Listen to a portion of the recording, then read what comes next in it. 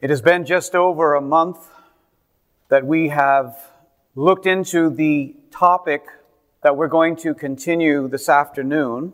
And so it was a month ago that we had our 9th study under the title of Looking for Unity. We come this afternoon to our 10th study based out of Psalm 133. Psalm 133 is one of the songs, the Psalms of degree that are collected within the Pilgrim Psalter. And we discover within these 15 Psalms from the 120th to the 134th, inclusive of the 120th, these 15 Psalms, we find what we could call a concept continuity. That is to say, there is a narrative that is intended to instruct and edify and bring joy to the hearts of the pilgrims as they make their journey to the feasts at Jerusalem. I want to bring your attention as we begin this 10th study to one of those concepts that is developed within the corpus of these 15 Psalms. I'll be reading to you from Psalm 132, not Psalm 133, but the Psalm just before, the one that is particularly occupying our attention. And we'll begin in the 13th verse of Psalm 132. For the Lord has chosen Zion. He hath desired it for His habitation. This is my rest forever. Here will I dwell, for I have desired it. I will abundantly bless her provision. I will satisfy her poor with bread. I will clothe her priests with salvation, and her saints, or the people, shall shout aloud for joy. Now, when we come to the 133rd Psalm, the very first verse will call our attention to a place of dwelling. The Psalm begins, "Behold, how good and how pleasant it is for brethren to dwell together in unity." And we know that the particular place that these brethren to whom this psalm was originally given, the particular place that they were being called to dwell in or at, was Jerusalem. For ourselves, it is the location where the brethren gather together in one place because God has called them out to come to that place, to rejoice before His presence, to exercise godly worship, to be ministered to, as well as to minister to the Lord themselves. But if you're paying attention to the concept continuity that is within the Pilgrim Psalter, then you will make note of the fact that before the brethren are called to dwell at a certain location, we are already told that God has chosen a place to dwell. God dwells somewhere. As a matter of fact, the same verb that is translated dwell in the 14th verse of Psalm 132 and the verb that is translated dwell in the first verse of Psalm 133, yashav, or as it would be in the Greek translation, katoikeo. This means a place to take up habitation, a house within which to remain. With the Greek term, it's an intensified form of the word that means to dwell in a house. It means to settle down in a certain location. And we see what is developing here is the idea of community life with our God. Community life for the Jews in Yahweh. Community life for ourselves in the presence of the Lord Jesus Christ. Psalm 132 tells the pilgrim that Zion is the habitation, the place that God has desired. He says, "This is where I will dwell." Psalm 133 says it's good for brethren to come to the place where God dwells, to have it in their spirit, as it were, to find the location where God has preceded them, where He has placed His name, where He desires to be, where in very real senses, He is always the first one there, but in His grace and mercy, we comprise the ecclesia. We comprise those who are like they in Psalm 133. We are called out to come and dwell with God. And we should see this as something that is a great invitation, a beautiful invitation, something that is good and pleasant for brethren to understand the value of community life in God. And we'll notice, even in Psalm 132, some ideas that we are in the process of developing as we enter into this third subtitled study within the overall topic of looking for unity, our third study under the question of how does it flow. And we're going to be investigating a number of important ideas that are associated with that. But we see in Psalm 132 that there is the language of distinction without division. You'll remember that in Psalm 133, the last verse of Psalm 133 says that there is where God commands the blessing, where brethren dwell together in unity. In verse 15 of Psalm 132, we see how that is worked out. We see how that is actually applied to the brethren in principle. God says, I will abundantly bless. And He says, I will give provisions to all of the brethren. But we notice that there is a distinction among the brethren. He says, I will satisfy the poor with bread. I will also clothe her priests with salvation, and her people shall shout aloud for joy. That is an important idea that I want to draw your attention to as we reflect upon the concept continuity that is built into the Pilgrim Psalter.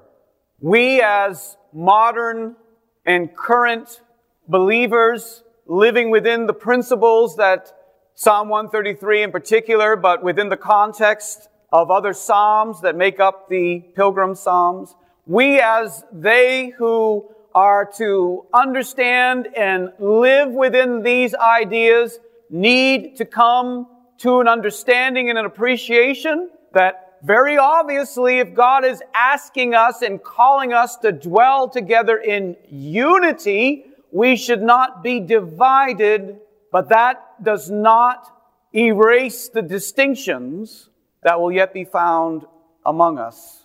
It's interesting to see how the last couple of verses of Psalm 132 end.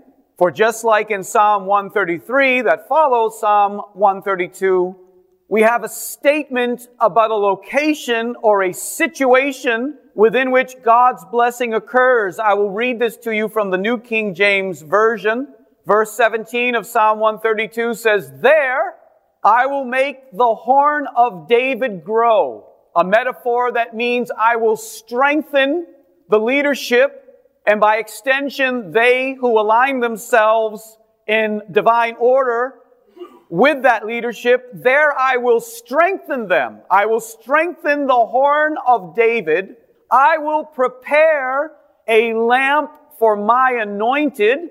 Speaking specifically of the Lord Jesus, a messianic reference, but once again, the anointing, as was the case with Aaron, and as is picked up in Psalm 133, the anointing flows down from the head to the body. And so they that understand and perceive and appreciate the place where God dwells and puts the revelation together is what I'm emphasizing here, the way in which the content continuity works within the Pilgrim Psalter. They who appreciate these things will experience the light of the anointing that God brings to that place of blessing. Verse 18 promises spiritual strength and victory, God overcoming our enemies. Verse 18 says, His enemies will I clothe with shame, but upon himself, that is ultimately the Lord Jesus, but once again, they who are the Lord's anointed, we who live as Christians, which is to say, we who live as the anointed of the Lord, but upon himself his crown shall flourish. I've already pointed out that Psalm 133 ends with a very similar remark after speaking about the anointing oil flowing down from Aaron and the dew flowing down from Hermon. It is stated that there the Lord commands the blessing, even life forevermore. So the question that is before us is, how does it flow? If all of these ideas are so richly set before our attention, we have a location that is specified, we have the promise of God's presence, we have the calling to God's people, we have the statement that provision will be brought to every individual, we have the prospect of victory over our adversaries and the strengthening of our work. I suppose if it were the case that in the light of all these remarks that we're reading about, we also could speak of our own powerful experience of all of these things, then I wouldn't need to raise the question, how does it flow? Because we would already be quite aware of the principles and the broader set of ideas that we need to pay attention to in order for that to occur. But I do hope that it is the case for your heart that these studies themselves, like the Pilgrim Psalter, are creating a narrative about the principle and the call to unity that is stirring your attention, both in the interest of unity generally speaking, but also stirring your attention beyond just the general concept and landing you right where we are presently with a desire in your spirit, a curiosity that is more than just a passing interest, but is becoming more of a burden and a hunger and a thirst to understand, how do we enter into this? How does this actually flow afresh for God's people? And I want to continue to respond to that question in our study this afternoon. The first principle that I'm going to bring to your attention is one that could be taken as being a commonplace, something that is so obvious that it almost need not be stated.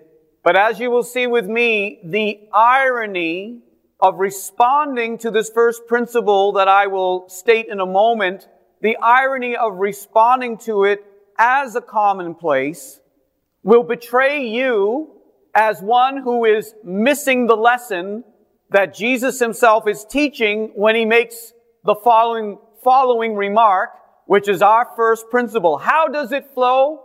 It flows by the truth setting it free. Here is the idea of a beautiful blessing that can be our experience, which is to say that there is a spring, there is a fountain of life, there is a source, something like the anointing oil on the high priest of our Lord Jesus Christ, that if things are aligned properly can reach the entire body down to the very skirts of the garments. Something like the snows on Mount Hermon and the possibility of that reserve of refreshing moisture being made available under certain circumstances, not just to the valleys below Hermon, but indeed all the way down to Jerusalem itself, that, relatively speaking, is lacking its own native resources and needs the heights of something higher to bring blessing to itself, which is very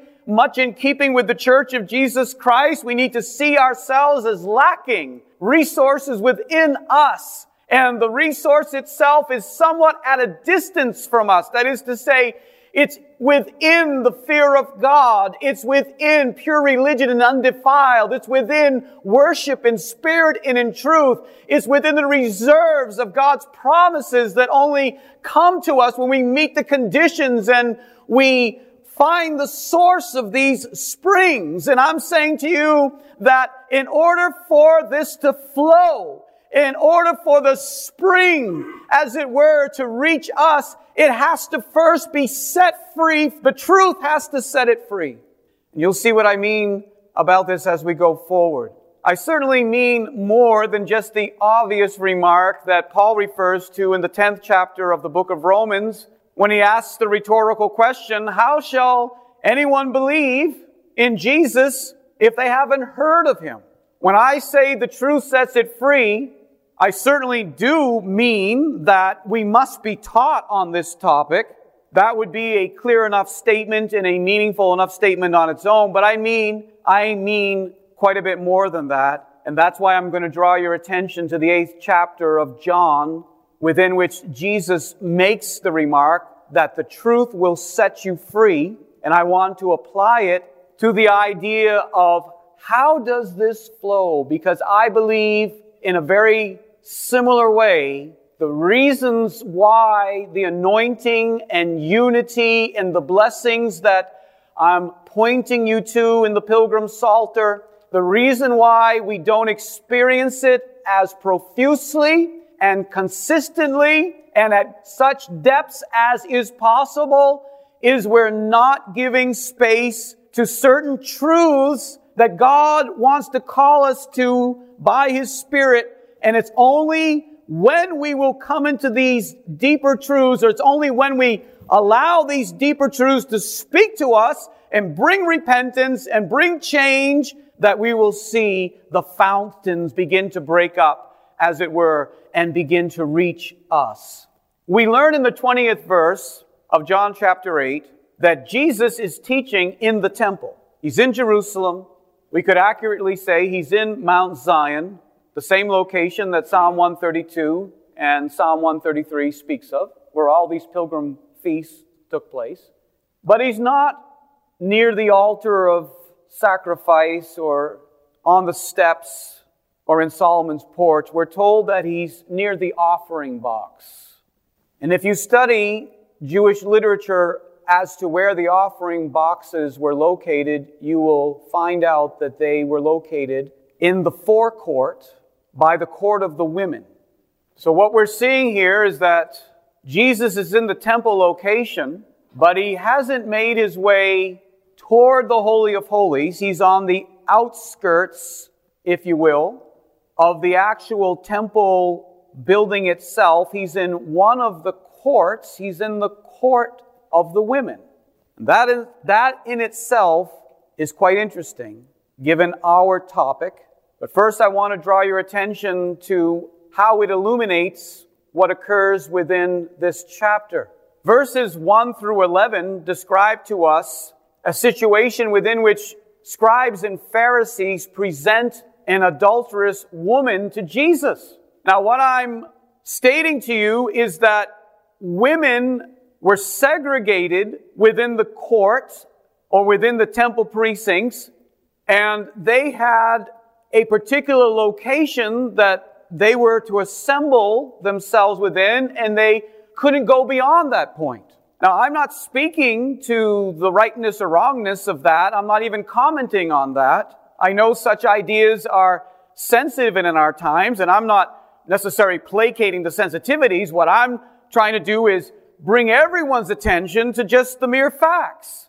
Because what I want you to see, though I don't disagree with the way that the temple was arranged, because God has His purposes, but I want you to see that Jesus was in the women's court ministering and teaching. He was making sure that He was in a location where the women could hear as well, and He was willing to be on the outside of the courts in order to minister to all sorts of people, including the women. In other words, He was interested in reaching everyone.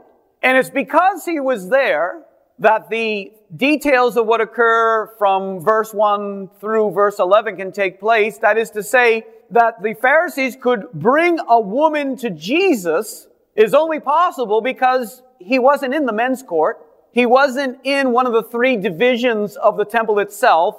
He was neither in the Holy of Holies or the holy place or the outside immediate court where the laver was and the altar of sacrifice was. He wasn't in Solomon's porch. He wasn't ascending the stairs and sitting on the stairs and speaking to the disciples as they sat at a lower elevation. He was in the women's court, and the scribes and the Pharisees bring this woman to Jesus, and there's a confrontation between Jesus and these religious leaders. Beginning in the 12th verse, and throughout, in many respects, the rest of the chapter, we have Jesus discourse about himself as being the light of the world. For example, verse 12 reads, "Then spake Jesus unto them." Now the them are the Pharisees, the scribes, but also his disciples. They were in attendance to all that was occurring. Jesus was in the woman's court speaking to his disciples. The Pharisees and the scribes were aware of this. They come. Some were no doubt already there watching, but others went out and found a woman caught in adultery, bring her to the women's court, and have a confrontation with Jesus. And I'm wanting you to see that Jesus speaks to them there, saying, "I am the light of the world. He that follows me shall not walk in darkness, but shall have the light of life." Now, he is primarily seeking to reach the hearts of his disciples, of those that are interested in listening to him. And what is he saying to them? He's saying, you might be at temple. You might have been under the ministry of religious leaders for many years. You might think you understand the way God's law should be applied. You might think that you know what separation should look like, what unity should look like, what fellowship should look like, what people we should avoid and what people we should not avoid. You might think you understand all of these things, how the heart of God would have you relate to others. But he is saying to his disciples primarily, I'm the light of the world. If you follow my example, you will walk in light, in truth, in harmony, in fellowship with God, and not in darkness. But if we were looking at the text in its completeness, we will shortly see that the Pharisees begin to take objection to Jesus' remark, and we will recognize that he is in a confrontation in the first portion of the verses that follow verse 12. He is in a direct confrontation with the religious leaders. Take, for example, what we read in verse 19. Then said they unto Jesus, where is your Father? Jesus answered, and here I want you to note, he is primarily answering the Pharisees and the religious leaders. Jesus answered them, says, you neither know me nor my Father. If you had known me, you should have known my Father also. That is quite definitive, isn't it? There's no idea about them believing, is there? He says, you don't know me, you don't know my Father. Take another example, verses 23 and verse 24. And Jesus said unto them, who are the them here? The Pharisees, the scribes, the religious leaders. This is not the way this conversation began, dear brothers and sisters. In other words, what I'm saying to you is that Jesus came to the woman's court and was teaching in the temple. But the Pharisees and the religious leaders inserted themselves and sought to promote their view of relationships and religious life and separation and how that all should look. And Jesus is speaking directly at them and saying, you know nothing about this truth. You don't know me. You don't know my Father. In verse 23, he says, I am from above. You are of this world. I am not of this world. I said therefore unto you that you shall die in your sins. That is an absolute statement. There's nothing about them believing.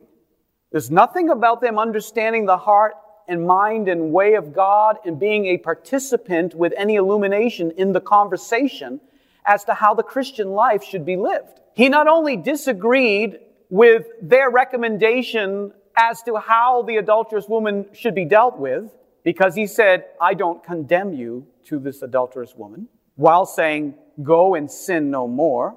But I'm wanting to emphasize so that you understand the context that we're working within to appreciate the principle that we're encouraging you to consider, that we need the truth to set this free. That thus far, Jesus is addressing the Pharisees and the scribes as a class because they sort of took over the scene, and he's being very definite about it. He's telling them, you are going to die in your sins. You are from beneath.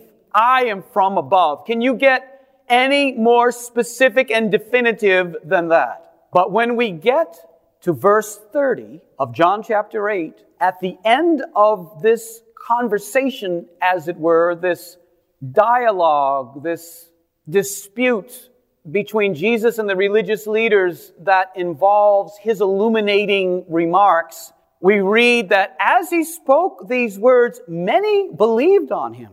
And I'm wanting you to recognize the many are not from the religious class, that is to say, the religious leaders. They are believing Jews or God-fearing Jews at some level. They're coming to temple, they're God-minded. You follow what I'm saying? And we're not in Galilee. We're in Jerusalem. This is, roughly speaking, a new set of hearers than is typically the case, if you understand what I mean. He spent more time ministering in the environs of Galilee, and his disciples hailed more commonly from Galilee, percentage-wise. But we begin in verse 31. And we see that Jesus then turned to those Jewish hearers which believed on him. And he first speaks to them what in grammar is known as a conditional subordinate clause. It's enough for you to just capture the idea that there's a conditional element to what he says. He is speaking, as I am this afternoon, to an audience at this moment that is distinct from the religious leaders. To the religious leaders, he has established that they are from beneath, he is from above. They don't know him. They don't know his Father. They're going to die in their sins. Okay, so we've addressed the false religious leaders. We've addressed the hypocrites. We've addressed false religion. We've addressed the deceivers. And now Jesus turns his attention to those that the text itself states believed on him. And he states a condition that is effectively saying, in order for your life to be fully blessed, to enjoy all that God has prepared for you and is calling you into, you need to continue in my word. Because only by doing that will you become what he calls a disciple aletheos, a true disciple. Only will you then truly be a disciple. That subordinate clause modifies the verb to be, which is in the present active indicative. The relevance of that is that Jesus is saying, I'm speaking to those of you who are listening to me. I'm speaking to those of you that are attentive to my words, and I am saying, only to the extent that you continue in my word will you in an ongoing way be fully disciples. And only through that experience, once again, this is what? This is not a hearing in one moment, one discourse, one set of affairs that you might be in agreement with. Say, for example, there might be Jews there, which no doubt there were, who were essentially agreeing and in sympathy with the way that Jesus handled the issue of the adulterous woman. And they're listening to the way that he's addressing the Pharisees. And they are in agreement and in sympathy with what Jesus is saying. And rather than celebrating that particular reality, Jesus says the only way that you will be true disciples is if you continue on an ongoing basis. He does not say, by the way, sometimes we quote it and we say, if you continue in my word, then you shall be my disciples. That's not what he says. He doesn't say that you're not my disciples right now. And so too with what I'm wanting to emphasize to our spirits. I am not saying that there is a whole list of things that we need to do, and maybe someday we will enter into a fuller experience of the blessings that are promised in Psalm 133. What I am saying, however, is it is not enough to hear a message about it. It is not enough to have general agreement with the ideas. You have to commit yourself to an ongoing commitment or an ongoing faithfulness to the message and to the word that is being brought to your hearts. Because he says, then you will know the truth, and the truth will make you free. Now here, I want to remind you that we said at the outset that, this idea of the truth setting us free. How does this flow is the question? And the first principle is the truth has to set it free. And I'm expressing to you, I'll state it again, what I have in my spirit is more than just the obvious fact that it has to be preached on. That's true enough as far as it goes. How are you going to believe in these ideas if they're not preached on?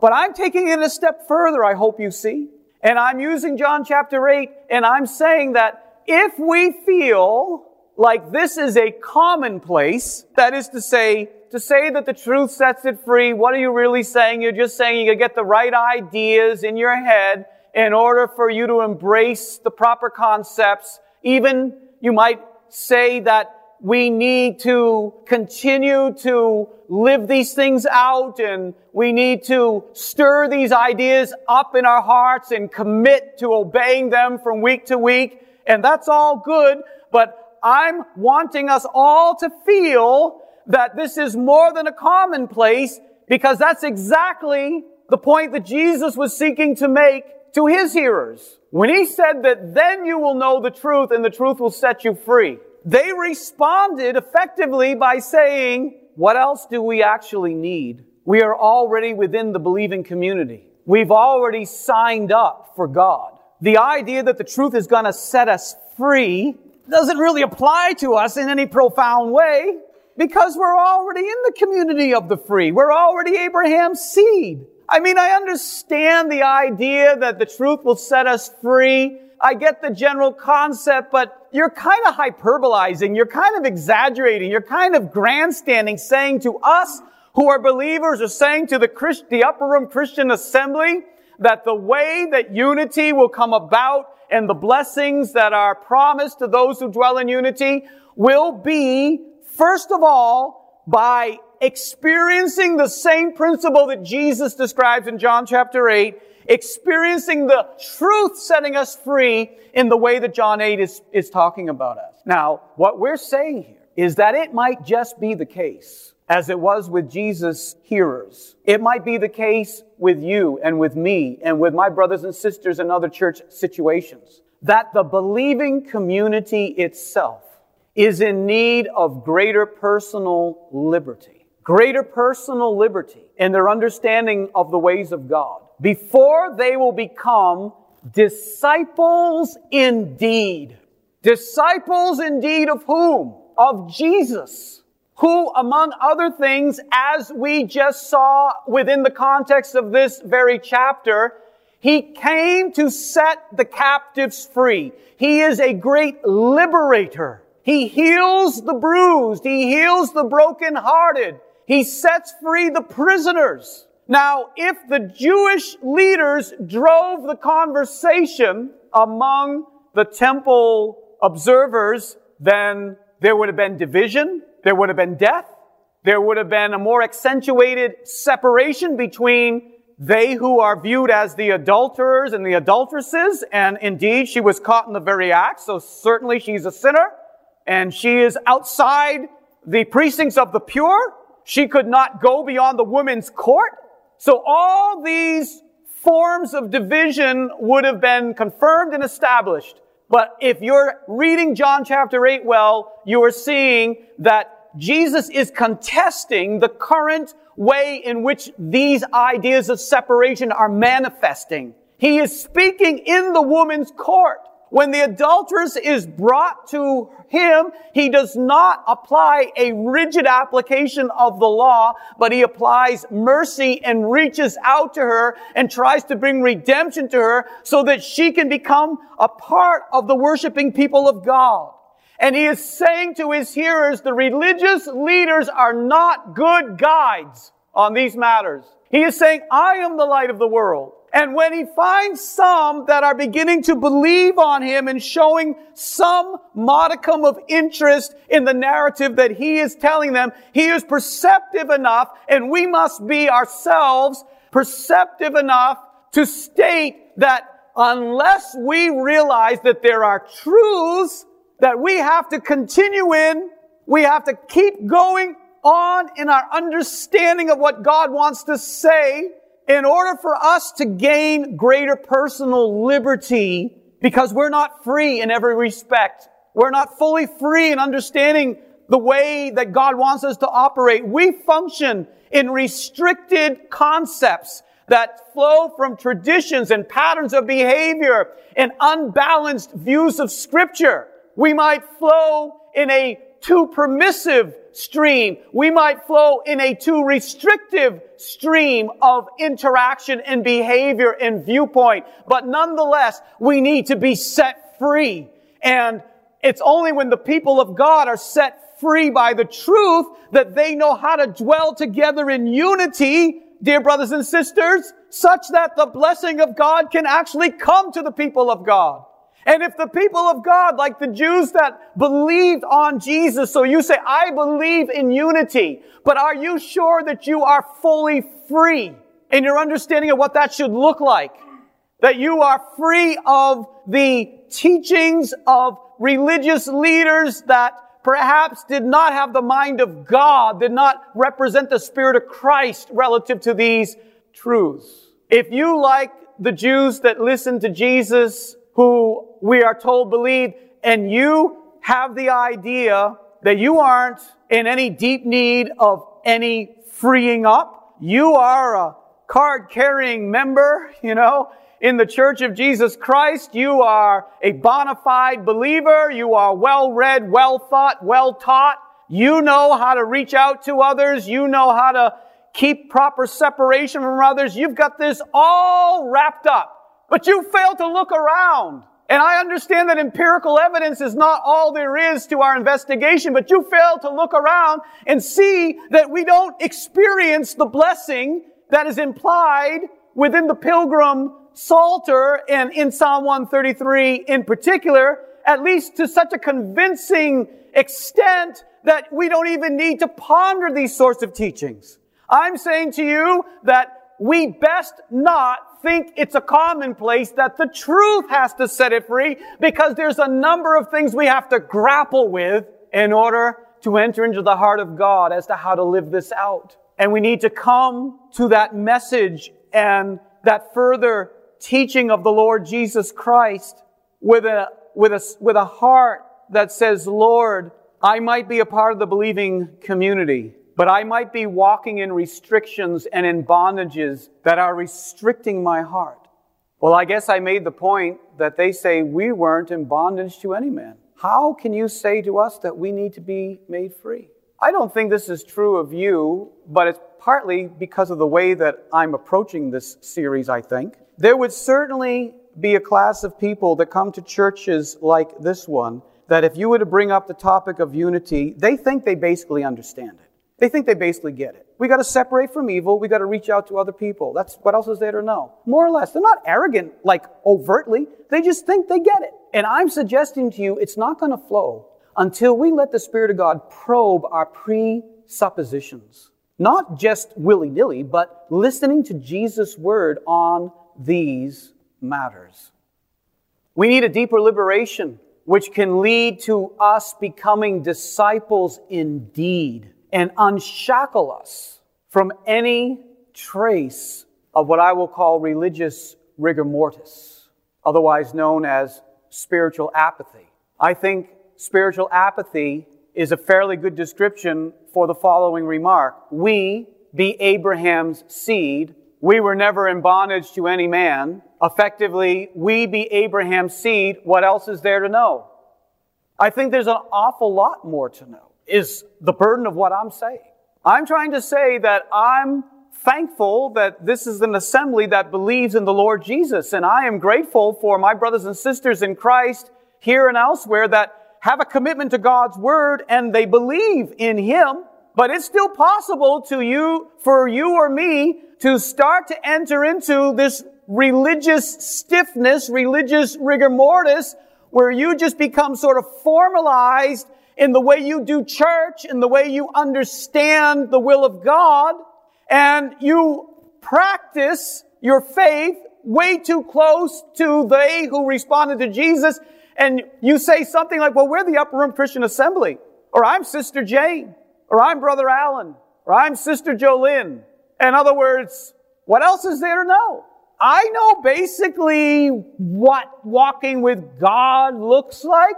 I've been taught by this man or that man. I've read the books. I've gone through the teachings, and you understand what I'm trying to say. Maybe you come, and we've had visitors, incidentally, over the years that sort of fit this description. They'll come to a place like this. They know my basic background. They'll listen to me teach on a topic, and one way or another, they're somewhat slightly offended because they don't hear it exactly the way that they thought they would, and their sort of disposition is, you are, whether I intuit it or not, you're basically saying, I need some freeing up. I need some deeper understanding. And you're like, well, hey, I was a part of this movement. I am a part of this church. I have these set of commitments. What else is there to know? And I'm saying you're in one of the 5 or 8 stages of death.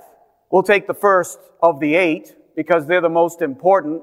And I recognize that these stages describe the situation when death has already set in, but I'm going to apply it in terms of we need to be leery or wary of any signs of this transpiring. I understand that God can call those things that be not as though they are. He can speak life to the dry bones, but we still need to be examining ourselves. Rigor mortis is the third of the first 5 stages that follow after death has set in. The first stage is pallor mortis, comes from a Latin term that means pale, and that's when paleness begins to manifest in the human body. And I am going to liken this spiritually to when our countenance loses its flushness, its rudiness, like good old David, a man of ruddy countenance, full of life and vigor and zeal for God. We become vanilla, as it were, in our countenance. We become kind of plain. We lose our pallor. We lose our zeal. We become relatively indifferent. That's a sign. Whether it's on the topic of unity or any other topic, we'll stick with unity because that's where we're at the moment. That's a sign that you're gradually dying on this topic. You do need Jesus' remark in the burden of this message. You need the truth, my friend, to set you free. I look out at your countenance. Not stating I do anyone here, but it could be. I look at your countenance as I'm preaching. It's so pallid because you're asleep. Or it's so pallid because you're ho-hum and indifferent. The second stage is algor mortis. Algor mortis. That is one word. It's not algor mortis, just to be clear. Algor is the Latin word for coldness. Reduction in body temperature is the second stage of the proof of death. First, the color goes out. Then you start to get cold. This is just a deepening of the disposition that is going to be exactly the way these so-called believers are going to go forth and live their lives that Jesus is speaking to, because their attitude is, we're Abraham's seed. What more do we need? Their color has gone out of their skin. Are you hearing what I'm saying? They believed. They were sort of ruddy-faced and listening to Jesus. And then He had something else to say to them. You need to stay in my word. That was the first truth. And they're like, that's just too much for me. I'm more plain. I'm more vanilla than that juicy message. No, I don't need that. And they're beginning to cool down. They're beginning to grow cold in their heart toward the Lord. That's then followed by what I'm originally talking about, rigor mortis, stiffness. Stiffness. We aren't open to change. We aren't open to repentance. We aren't open to examining our understanding of God's Word, how we do church, how we relate to one another, how we relate to others. We're not open to God's teaching in Psalm 133 and in the Pilgrim's Psalter in general. Do you understand what I'm saying? The Bible says that's where He commands the blessing, but it does us no good because we're so rigid, we're so stuck in one form. The last time we did something religious, you know what I'm saying? We're stuck in that form. And the power has gone out of us, and the warmth has gone out of us, the warmth for others, the warmth for God's church to grow and excel and be glorified or whatever. I'm just saying, I'm fully there with you as you see when we go through the message, and as this narrative is building, by the way, go back to past messages, and I don't know how far we'll get today, but you will see that we're addressing this topic from the Word of God, not just emotionalism. But the Word of God itself advocates concern, zeal, feeling, compassion, mercy. It advocates that there be some color in our skin, some warmth in our temperature, and some flexibility in our behavior so as to do the work of God. The next stage is livor mortis.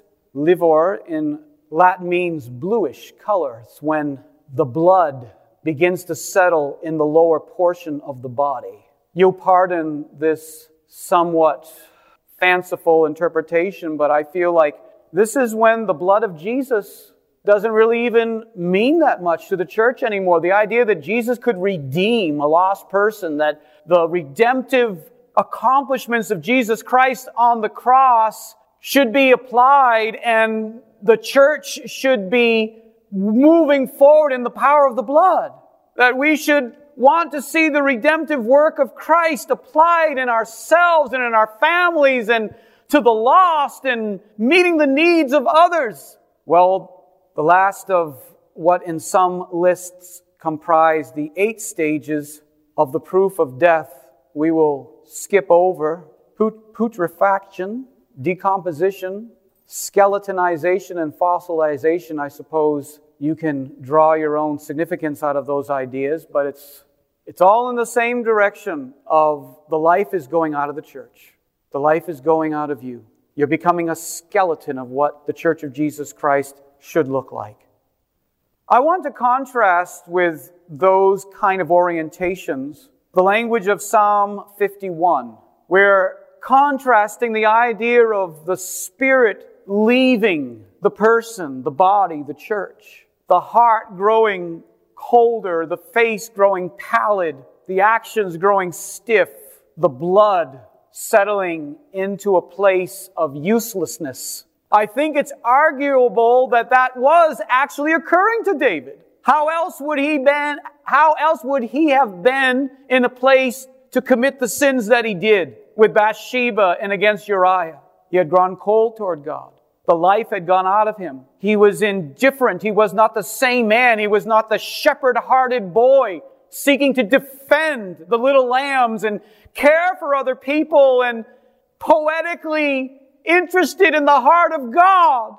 He had gone cold and settled in his own authority and position and satisfied with what could come his way over against how he could meet the needs of others.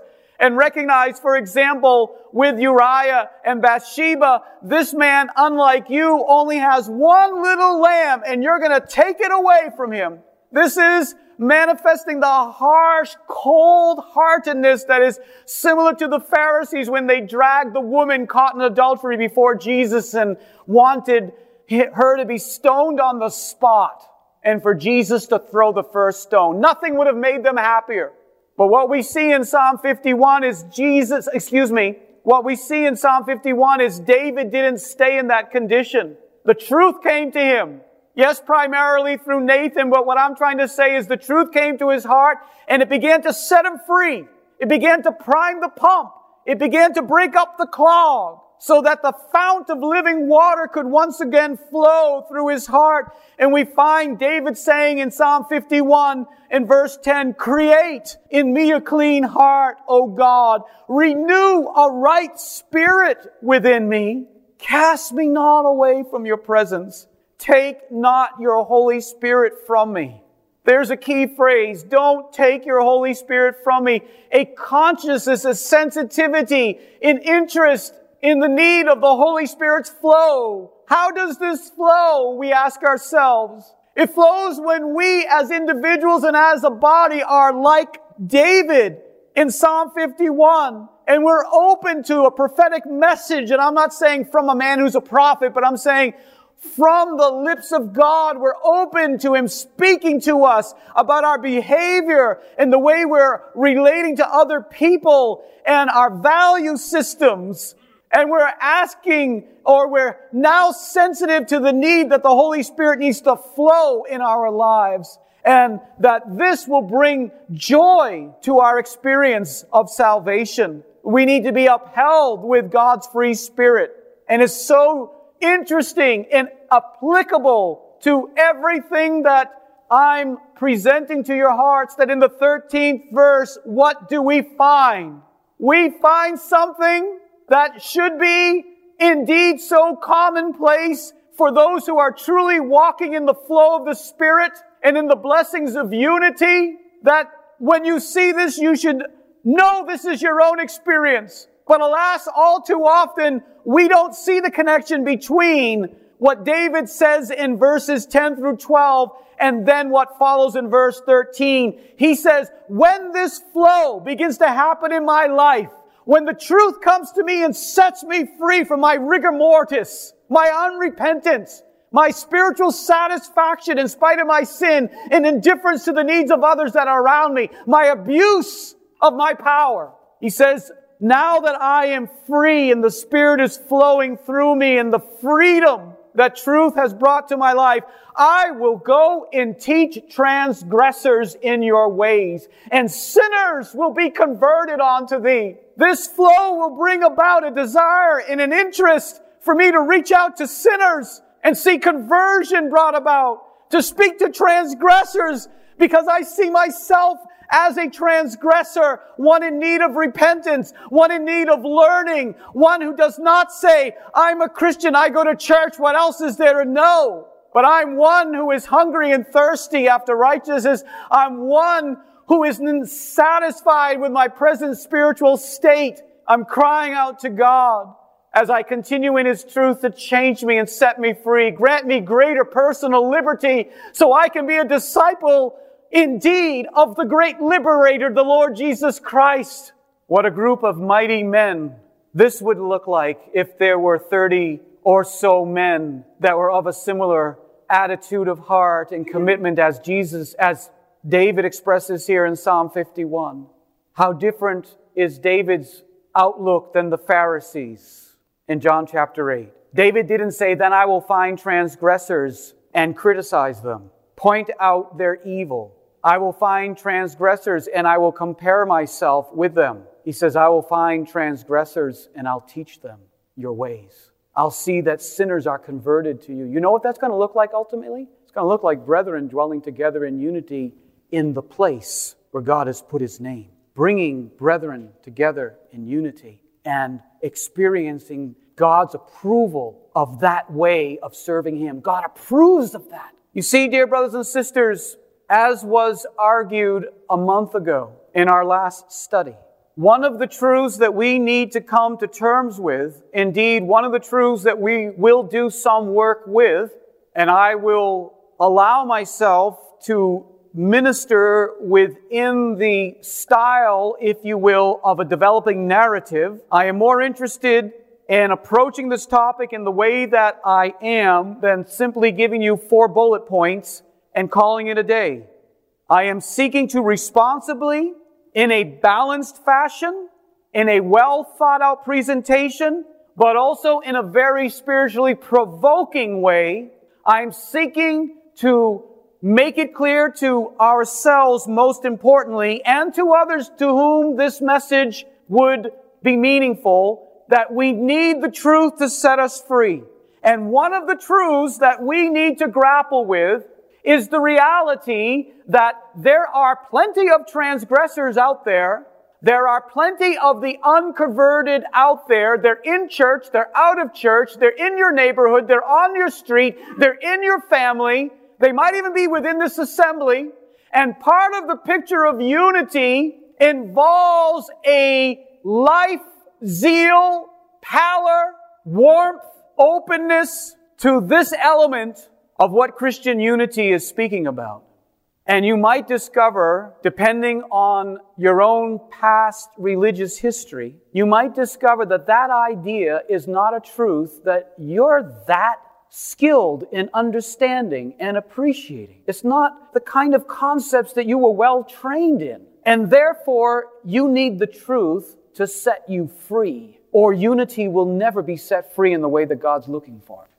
I was starting to say, when we speak about transgressors and we speak about the unconverted, we're talking about our suffering neighbors that are outside the walls of this place in which we gather. We're talking about those who are broken in heart. We're talking about those who are poor financially. We're talking about those who are lost in their emotions and in their understanding and in their value systems and in the way they live life. They're lost religiously. They're lost morally. They're lost intellectually. They are, as it were, the adulteresses that are in the act of sin of one form or another. The sort of thing that a certain religious sort of person only wants to drag out for an example to demonstrate in church so we can throw stones at it. And I'm saying that if that becomes the habit and the default sort of reaction of the church, any church, let's say the Upper Room Christian Assembly, then what is going to occur is that you will not be in the battle to win the hearts and souls of future brothers and sisters in Christ. And if you're not in the battle to win the heart and souls of future brothers and sisters in Christ, then why should God place His blessing upon the limited number that is presently here, that says, we are here, we have our little assembly, we might even walk past the women's court, we don't want to reach out to the women, where are the men? Let's just have a men's meeting. I'm exaggerating just to make a point. We're not thoughtful about the women, we're not thoughtful about other classes. We go to our little court, our little church, we have our little meeting and our little attitude about what is outside of us.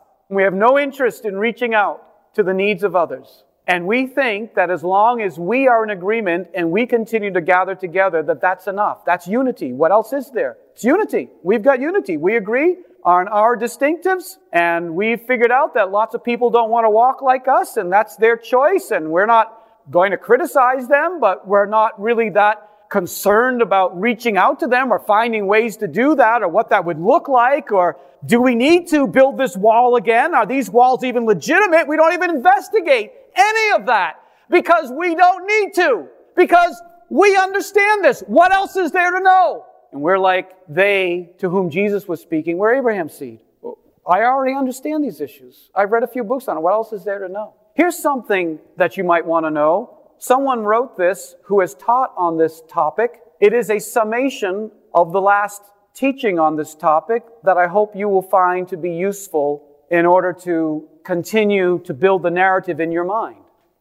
The Knights of the Golden Rule. Well, I'm not speaking about crusaders here, except spiritually speaking. Knights of the Golden Rule. What's wrong with that? I don't think there's anything wrong with that. If you're not tracking with me, what I'm saying is Paul told Timothy, endure hardness as a good soldier of Jesus Christ. Do the work of an evangelist. Make full proof of your ministry. Fight the good fight of faith. Be out there, reaching out to others, sharing this gospel, building God's church, financially applying yourself, resource-wise applying yourself, seeking to build the community of God. As we started with in Psalm 132, find where God is and try to build community toward that.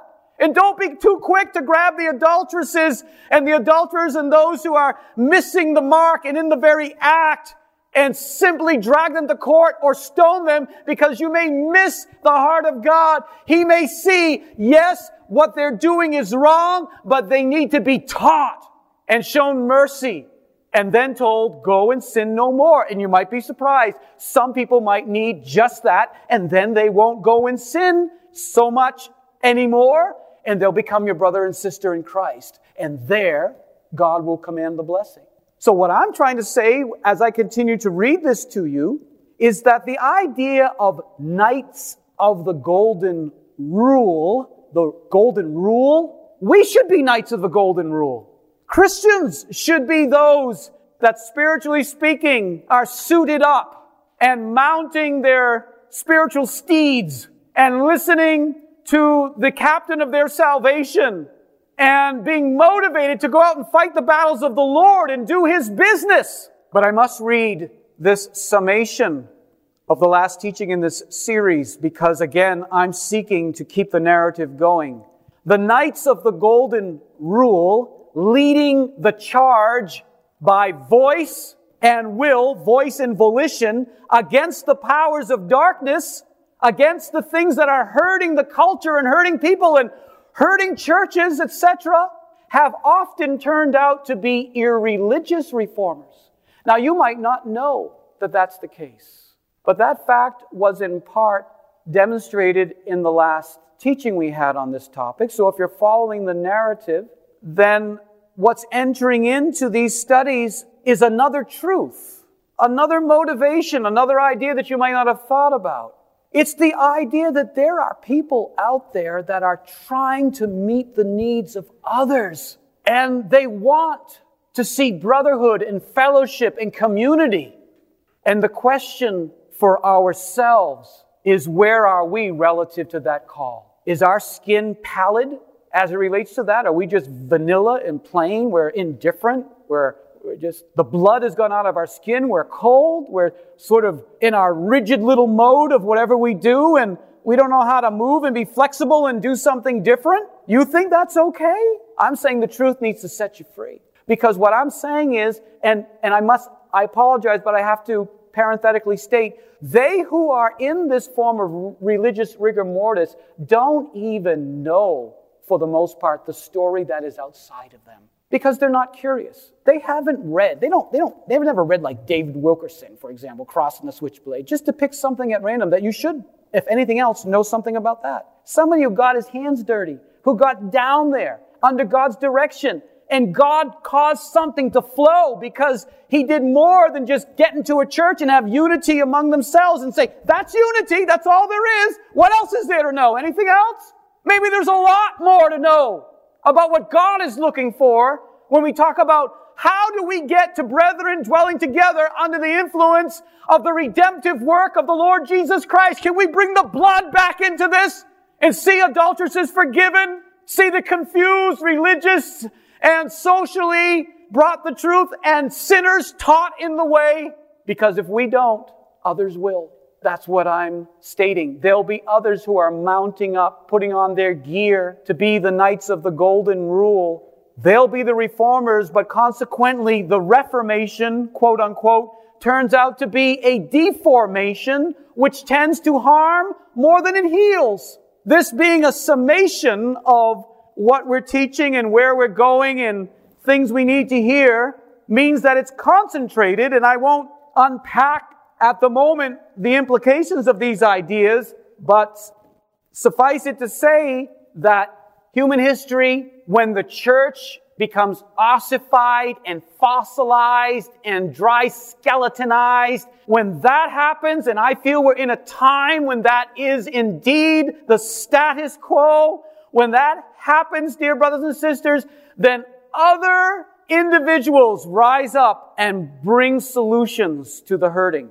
Say, for example, in the vehicle of podcasts, and I'm not promoting podcasts, I'm just saying that is one of the methods or one of the instruments by which the modern person is being ministered to. And I don't know if you're aware of it, but many of the really popular podcasts present the voice of modern Knights of the Golden Rule who do not have a Christian orientation.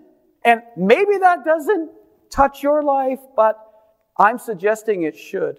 Maybe you haven't been talking to your own children lately. You haven't been hearing who they listen to, who has captured their attention, what messages are coming into their life, and they're not alone. This younger generation is being ministered to by individuals who have mounted up on their salvation theories, their steeds of various salvation messages, whether it's evolution or therapy or psychology or social justice. You can turn a blind eye from it all and say, I just disagree with all of that and I'm unifying with those that also disagree with it.